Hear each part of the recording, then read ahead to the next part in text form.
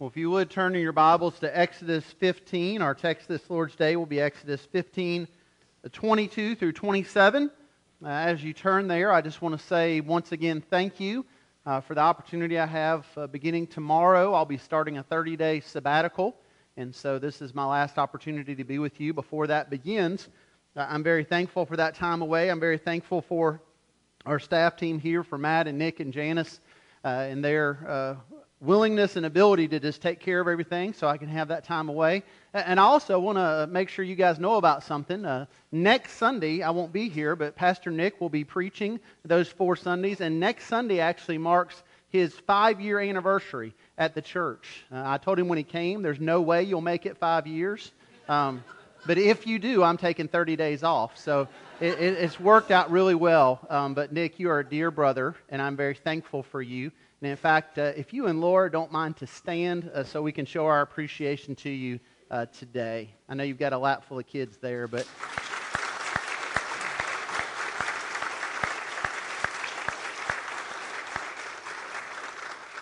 we are thankful to have the Batemans with us, and I want to make sure you knew that important time was coming up next Lord's Day. But for today, we'll be in Exodus 15, beginning there in verse 22. If you've been with us, we are now at a point in Exodus where God has brought His people. He has delivered them from the Egyptians. He has brought them through the Red Sea. We saw that miraculous event where God divided the waters and brought His people safely on dry ground through the Red Sea. And not only did He save them, but with that same miraculous event, He destroyed their enemies. Those waters swallowed up Pharaoh and his chariots. And then in response to that salvation that God had brought to the Hebrews, we saw last Lord's Day how they sang and they worshiped and they praised God for His deliverance. And so now we pick up at that point. They have just sang, and now it's time for them to continue on their journey towards Canaan, towards the land of promise. And so we're going to look at verses 22 through 27. And out of reverence for God's Word, if you're able to, if you would stand together as I read this text for us this Lord's Day. And this is what the inspired Word of God says. Then Moses made Israel set out from the Red Sea, and they went into the wilderness of Shur. They went 3 days in the wilderness and found no water. When they came to Marah, they could not drink the water of Marah because it was bitter. Therefore, it was named Marah.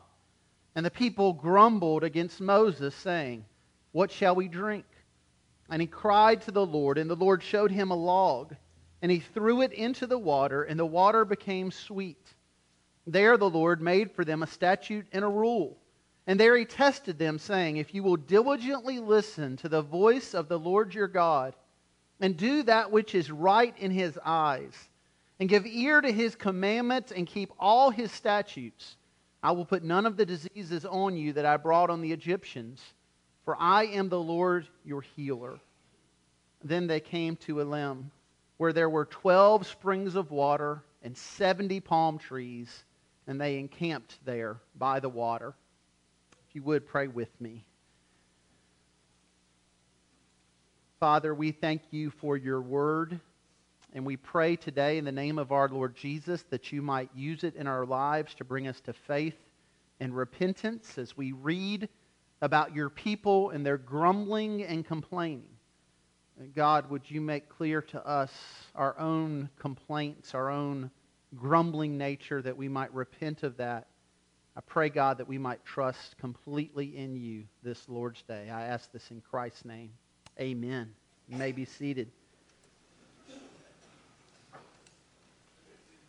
As we come to this place in Exodus 15, we're reminded how quickly we can forget. How quickly we can go from praising God to complaining. We see this picture of God's people. One moment they're singing praise to the Lord, and the next minute they are complaining. I think this is a very helpful text to us. All of the Scripture is helpful to us, but this in particular because we live in a culture of complaints. We are surrounded by complaints. We are encouraged to complain. And in fact, it's hard to go somewhere to eat or go to a business now where you aren't asked to give your opinion. Oftentimes on the receipt there from the drive-thru at the fast food chain, they want to know your opinion, your thoughts, your complaints. They are invited and they are encouraged. And so we live in this culture now where we become prone to tell everybody our opinion, and many of the times that opinion is one of complaints, and sometimes, well, those complaints can be a bit nitpicky. I was reminded of this not long ago when I was reading about a list of hotel chains. They listed off some of their more unusual complaints they had received from travelers when they asked for their feedback. One hotel guest complained that the bed sheets were too white. Another, who had ordered room service, complained that the ice cream was too cold.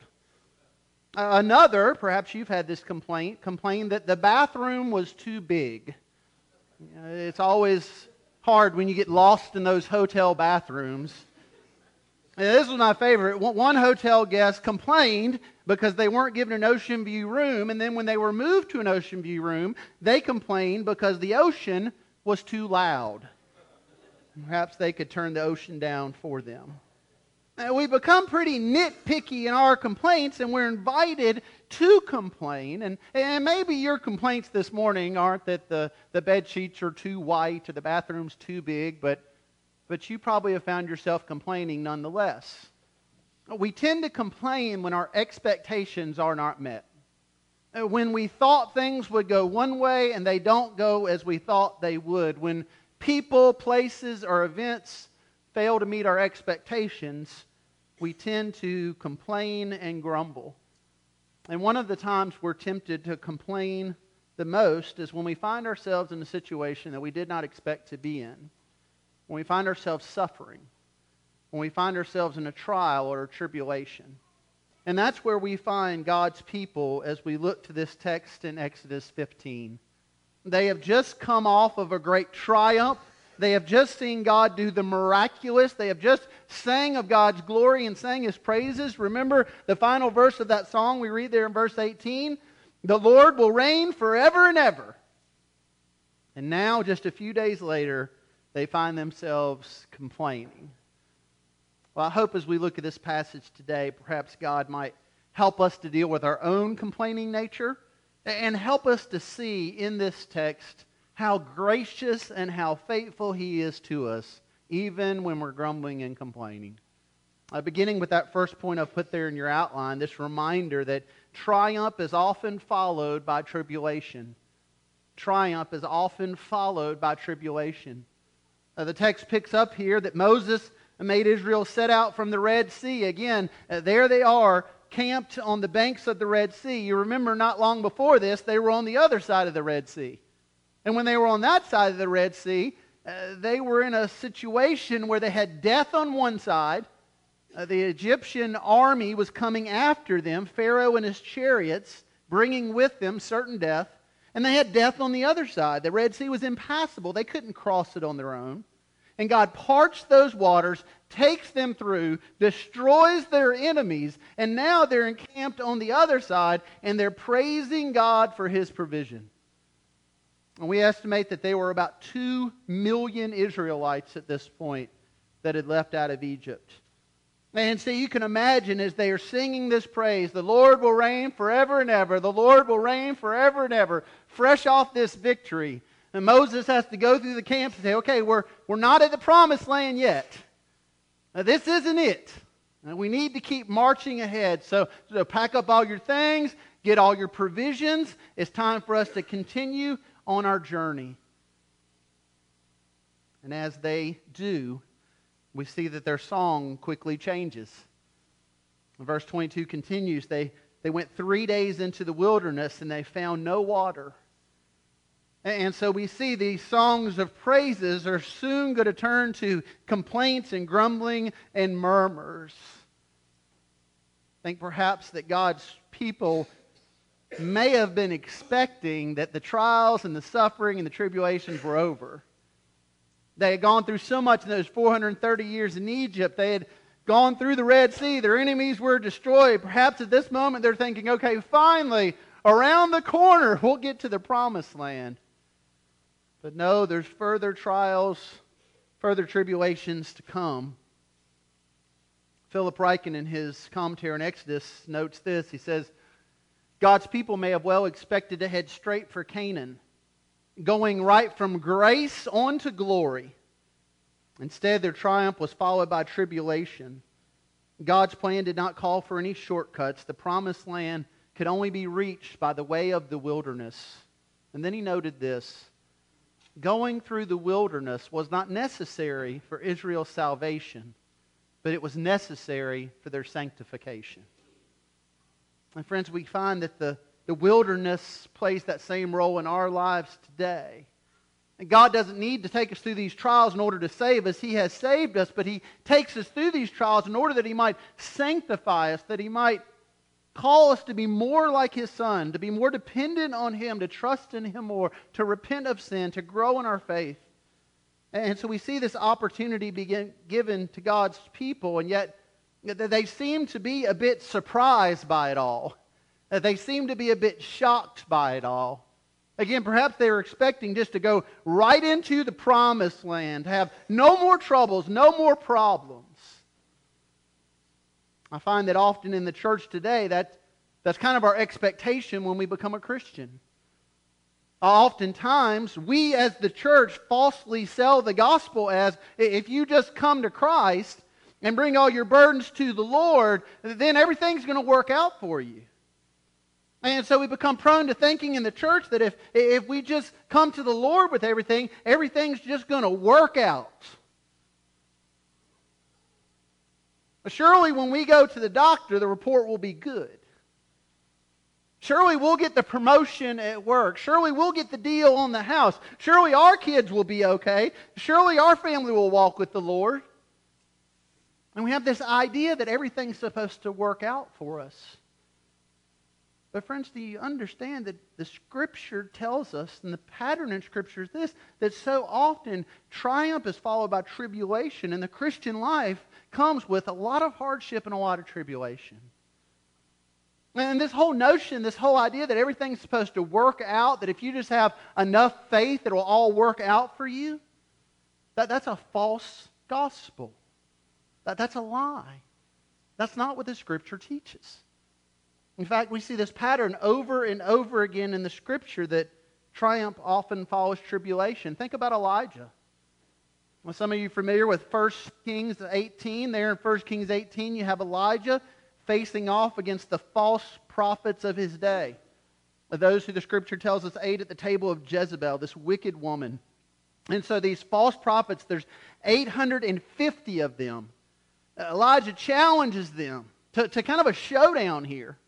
And so he, the one prophet of the true God, is going to go up against 850 false prophets of false gods. And if you're familiar with that passage, it's glorious. God is victorious. In fact, that passage ends with those 850 false prophets being slaughtered. The one true God reigns. This is literally a mountaintop experience for Elijah. And do you know what then happens in 1 Kings 19? 1 Kings 19, Elijah's hiding in a cave. He's scared for his life. And Jezebel threatens him, and he runs and flees and hides. Coming off perhaps one of the highest points in his ministry, he finds himself quickly in one of the lowest points in his ministry. His triumph is followed by tribulation. And that's the pattern we see so often in the Scripture. Think about the disciples and the ministry of our Lord Jesus.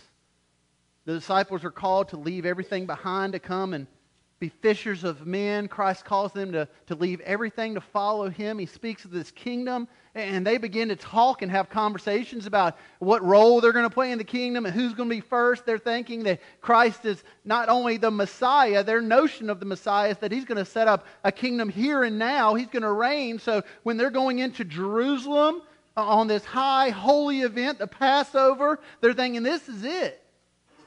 Jesus is going to clear this place out. He's going to set up camp here and now. We're going to reign with Him here and now. And they gather around that Passover meal together. And Jesus continues to talk about how he's going to the cross. They don't understand this. They're thinking, this is glory. This is triumph. You've conquered. You've raised the dead. The blind can see. The deaf can hear. What more do you need to do? It's time. It's time now. And in just days that follow that, Christ will be falsely accused, condemned to die, put on the cross.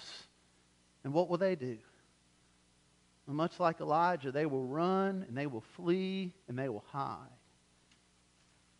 Their perceived triumph is followed by tribulation. And friends, it's so often true in our lives as well. If you were here this morning and you have come in with this idea that the Christian life is supposed to be an easy life, well, let me share with you what the Scripture says about that.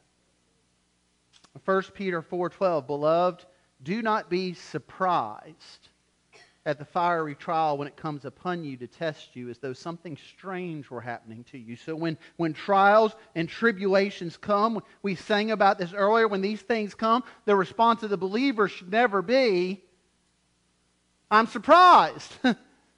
I didn't expect this. I don't know why this is happening. And we may not know all the details. We may not be able to piece it together. But the Scripture said we should never be surprised. In fact, the Scripture tells us when those trials come, we should count them as joy. James chapter 1, count it all joy, my brothers, when you meet trials of various kinds. For you know that the testing of your faith produces steadfastness. We can have joy because we understand there's purpose in our pain. And that's what we see here. God has a purpose for this trial and this suffering in the life of His people, which brings us to the second point there in your outline. Tribulation is an opportunity to trust in the Lord. Tribulation is an opportunity to trust in the Lord. Verse 23 tells us that they came to Marah. That word in the Hebrew means bitterness. In fact, perhaps it was named Marah after they came there or before because someone else tasted the water because the water was bitter. And so you can imagine what this was. There are 2 million people journeying through the wilderness and running out of water, and they are thirsty. And there they see off in the distance, oh wait, there's water. And perhaps they start singing again, verse 18. The Lord will reign forever and ever. The Lord will reign forever and ever. Thank you, Lord, you provided water for us. Until the first one gets to that water and scoops some up and drinks it. And just spits it right out. Because it was bitter. They couldn't drink it. And as they drink this bitter water, here they have this opportunity to trust in the Lord. See, God had already showed the Hebrews that water could be changed into whatever He wanted it. That God was sovereign over the water. That God had control over the water. Think about the plagues. What did God do with the water? The river, the Nile, God turned to blood. So God can change the properties of the water in an instant. Bitter water is not a problem for a sovereign God. And not only that, what did they just come from? They walked through a sea because God pulled the water back and walled it up, and they walked through it. God has shown His people, you can trust me when it comes to water. That you don't have to worry about the water. I am all-powerful. I have power over the water. And so this is an opportunity for them to trust in God. And yet notice how they respond there in verse 24. Given this opportunity to trust in God, this text tells us, and the people grumbled. If you have the King James, it's actually a better translation on this verse. It says the people murmured. The Hebrew word used here, the context is that they repetitively complained over and over and over and over and over again. And they continued to complain. You can imagine perhaps their sarcasm came out a bit right now, you know. Oh, great, there's water. Well, can't drink this water.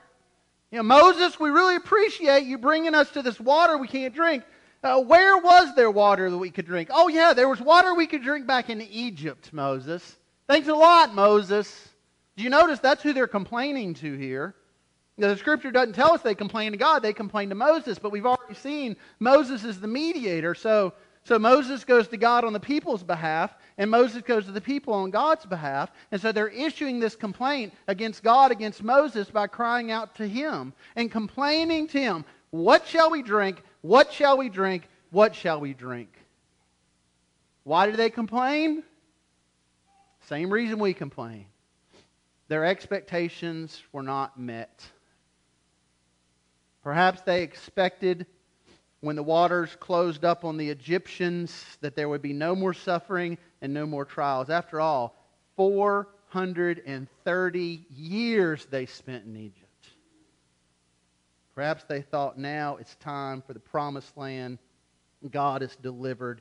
Now we're saved. On to the good life. Whatever it was, I don't think they were expecting trials and tribulations. And when they came, they struggled to trust in the Lord. And friends, the same is so often true in our life. I usually don't find people complaining when things are going well. I've not been to too many hospital visits when somebody's holding a healthy baby and gone to them and had them give a lot of complaints, you know. Usually don't walk in that room, oh, how are things going? Well, be better if this kid was prettier, you know. I really wasn't ready today. I was really hoping it would come tomorrow. I mean, this is ridiculous. And grandparents outside, oh, another baby. Oh, no, I can't stand this. No, what is it? Have you seen the baby? You know, it's the most beautiful baby ever, isn't it? There's never been a baby this perfect. This is the most beautiful baby in all the world. Have you seen him? I mean, how do parents, how do grandparents act when they get a picture of the baby? I mean, it's like they've discovered some ancient biblical relic. You got to see this. You've never seen a picture of a baby, have you? You know? They're proud and they're excited. They're joyful. They don't complain. See, when we have good things, perceivably good things in life, we don't tend to complain. But when do we often complain and grumble and murmur? When things don't go as we expected, when hardships come, when things don't work out. We have in our mind somewhere embedded there this idea that if we just do the right thing, if we live the good Christian life, everything's supposed to go well for us. We might not say it that way, but it's in there. It's rooted. I was at a visitation years ago down in Bowling Green, the church that Sandy and I used to be at there, and as one of our deacons, man who had led a lot of ministries in our church. His mother had passed away, but she had just suffered, had an awful illness, had passed away, still fairly young. And as I was there with him at the visitation talking to him, I'll never forget, he turned to me and he said, Pastor, this isn't how it was supposed to work out. He said, I've done what I was supposed to do. I've been faithful. I've brought my family to church. I've given to the Lord. I've served the Lord. I've done all these things the Lord asked of me. This isn't how it was supposed to happen. And then he said this to me. He said, Pastor, the Lord didn't hold up his end of this deal. And so I don't know that I'm going to hold up my end of it anymore. I think I'm just going to go do what I want to do. Now, maybe you haven't said that. But maybe you've been tempted deep down to think that sometimes. That this whole arrangement's all good and well as long as God is giving you what it is you need and what you desire and what you think you deserve. But when that stops and when God doesn't do that, then all bets are off. I've spent many hours looking through the rolls of this church and members who have not been here for decades. And so often a common thread when I begin to inquire and even begin to talk to people about their lapsed attendance, there's this common thread that, they were really involved until they lost their mom, they lost their dad, they had this tragedy happen. And so often when that suffering comes in our life, we're not prepared for it. And at times, we even begin to complain about it. And we see here God's people complaining. And when we complain, we fail to see that God has a purpose for this pain. See, God wants to grow His people. There's a reason, men and women, that God doesn't just snatch us up to heaven 10 seconds after we become Christians. You ever think about that? I mean, wouldn't it be a bit easier if you went from down the aisle, in the tank, up to heaven? Whew. No more pain, no more suffering, glory. But God's got a purpose for the wilderness in our lives. One commentary I read this week said it this way about the Hebrews in Exodus 15. It was one thing to sing the praises of their deliverer, and quite another thing to live out that faith when confronted with the problems of ordinary living. Overcoming the latter challenge would bring them to a clear understanding of themselves and what it meant to have faith in the Lord. And so we see here this opportunity for God's people to grow and for us to grow through trial and tribulation. But here's the good news. Even when we fail, like God's people are failing here, they're not trusting in the Lord, they're crying out and they're complaining. Even when we utterly fail, God is still faithful. And that's the point that will take us into the Lord's Supper here in a moment. Point 3, the Lord is faithful even when we struggle to have faith. The Lord is faithful even when we struggle to have faith. Note what happens here. So the people are grumbling and murmuring and complaining. And so Moses goes to the Lord, and the Lord shows him a log. Literally translated, He shows him a tree. That tree perhaps was still growing. Perhaps He told Moses, oh, go cut that tree down and throw that tree in the water. And so he threw it in the water, and the water became sweet. And now they can drink the water. And not only that, then God gives them this statute and rule and says, listen, just listen to my voice and do what's right and give ear to my commandments. And I'm going to take care of you. Now, He's going to do all of these things despite their utter failure here. This is such a vivid reminder to us that God is faithful even when we struggle to have faith. See, God doesn't give His people in this moment what they deserve. He doesn't tell His people, oh, you want to complain? Well, you can just stay here then. I mean, think about it this way. A little moment of confession for you. Parents, grandparents, whoever's been in a road trip with children in the car. How many of you, now I'm going to ask you to raise your hands here, okay? You don't have to walk the aisle, but you're going to have to raise your hand. How many of you have ever been on a road trip and had a child in the car who complained? Oh, come on. Some of y'all aren't even awake. Now, let me ask you a question. How many of you, now don't raise your hand because this won't go well for you probably. We'll have to call social services, but how many of you on that road trip when the child complained said, well, you can just get out of the car right now and dropped him off and just kept going? And I'm not asking you if you thought about it. I'm asking you how many did it. Now, we've taken many road trips with our children. Mom and Dad used to live in North Carolina, and so we'd go to North Carolina, and so we weren't out of Kentucky yet. I got to go to the bathroom. I'm hungry. How much longer? I'm like, we're not even out of Bloomfield yet. And I tell you what, I'm no saint, but I didn't drop any of them off in Tennessee. Now, I might have, when I walked to my parents' house, said, well, you can have them now. But I took them to the destination. How much more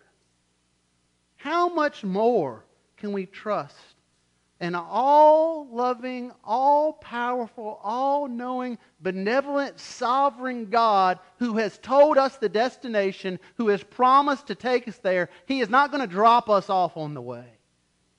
No matter how much we whine or complain or struggle or lack faith, we are held by Him.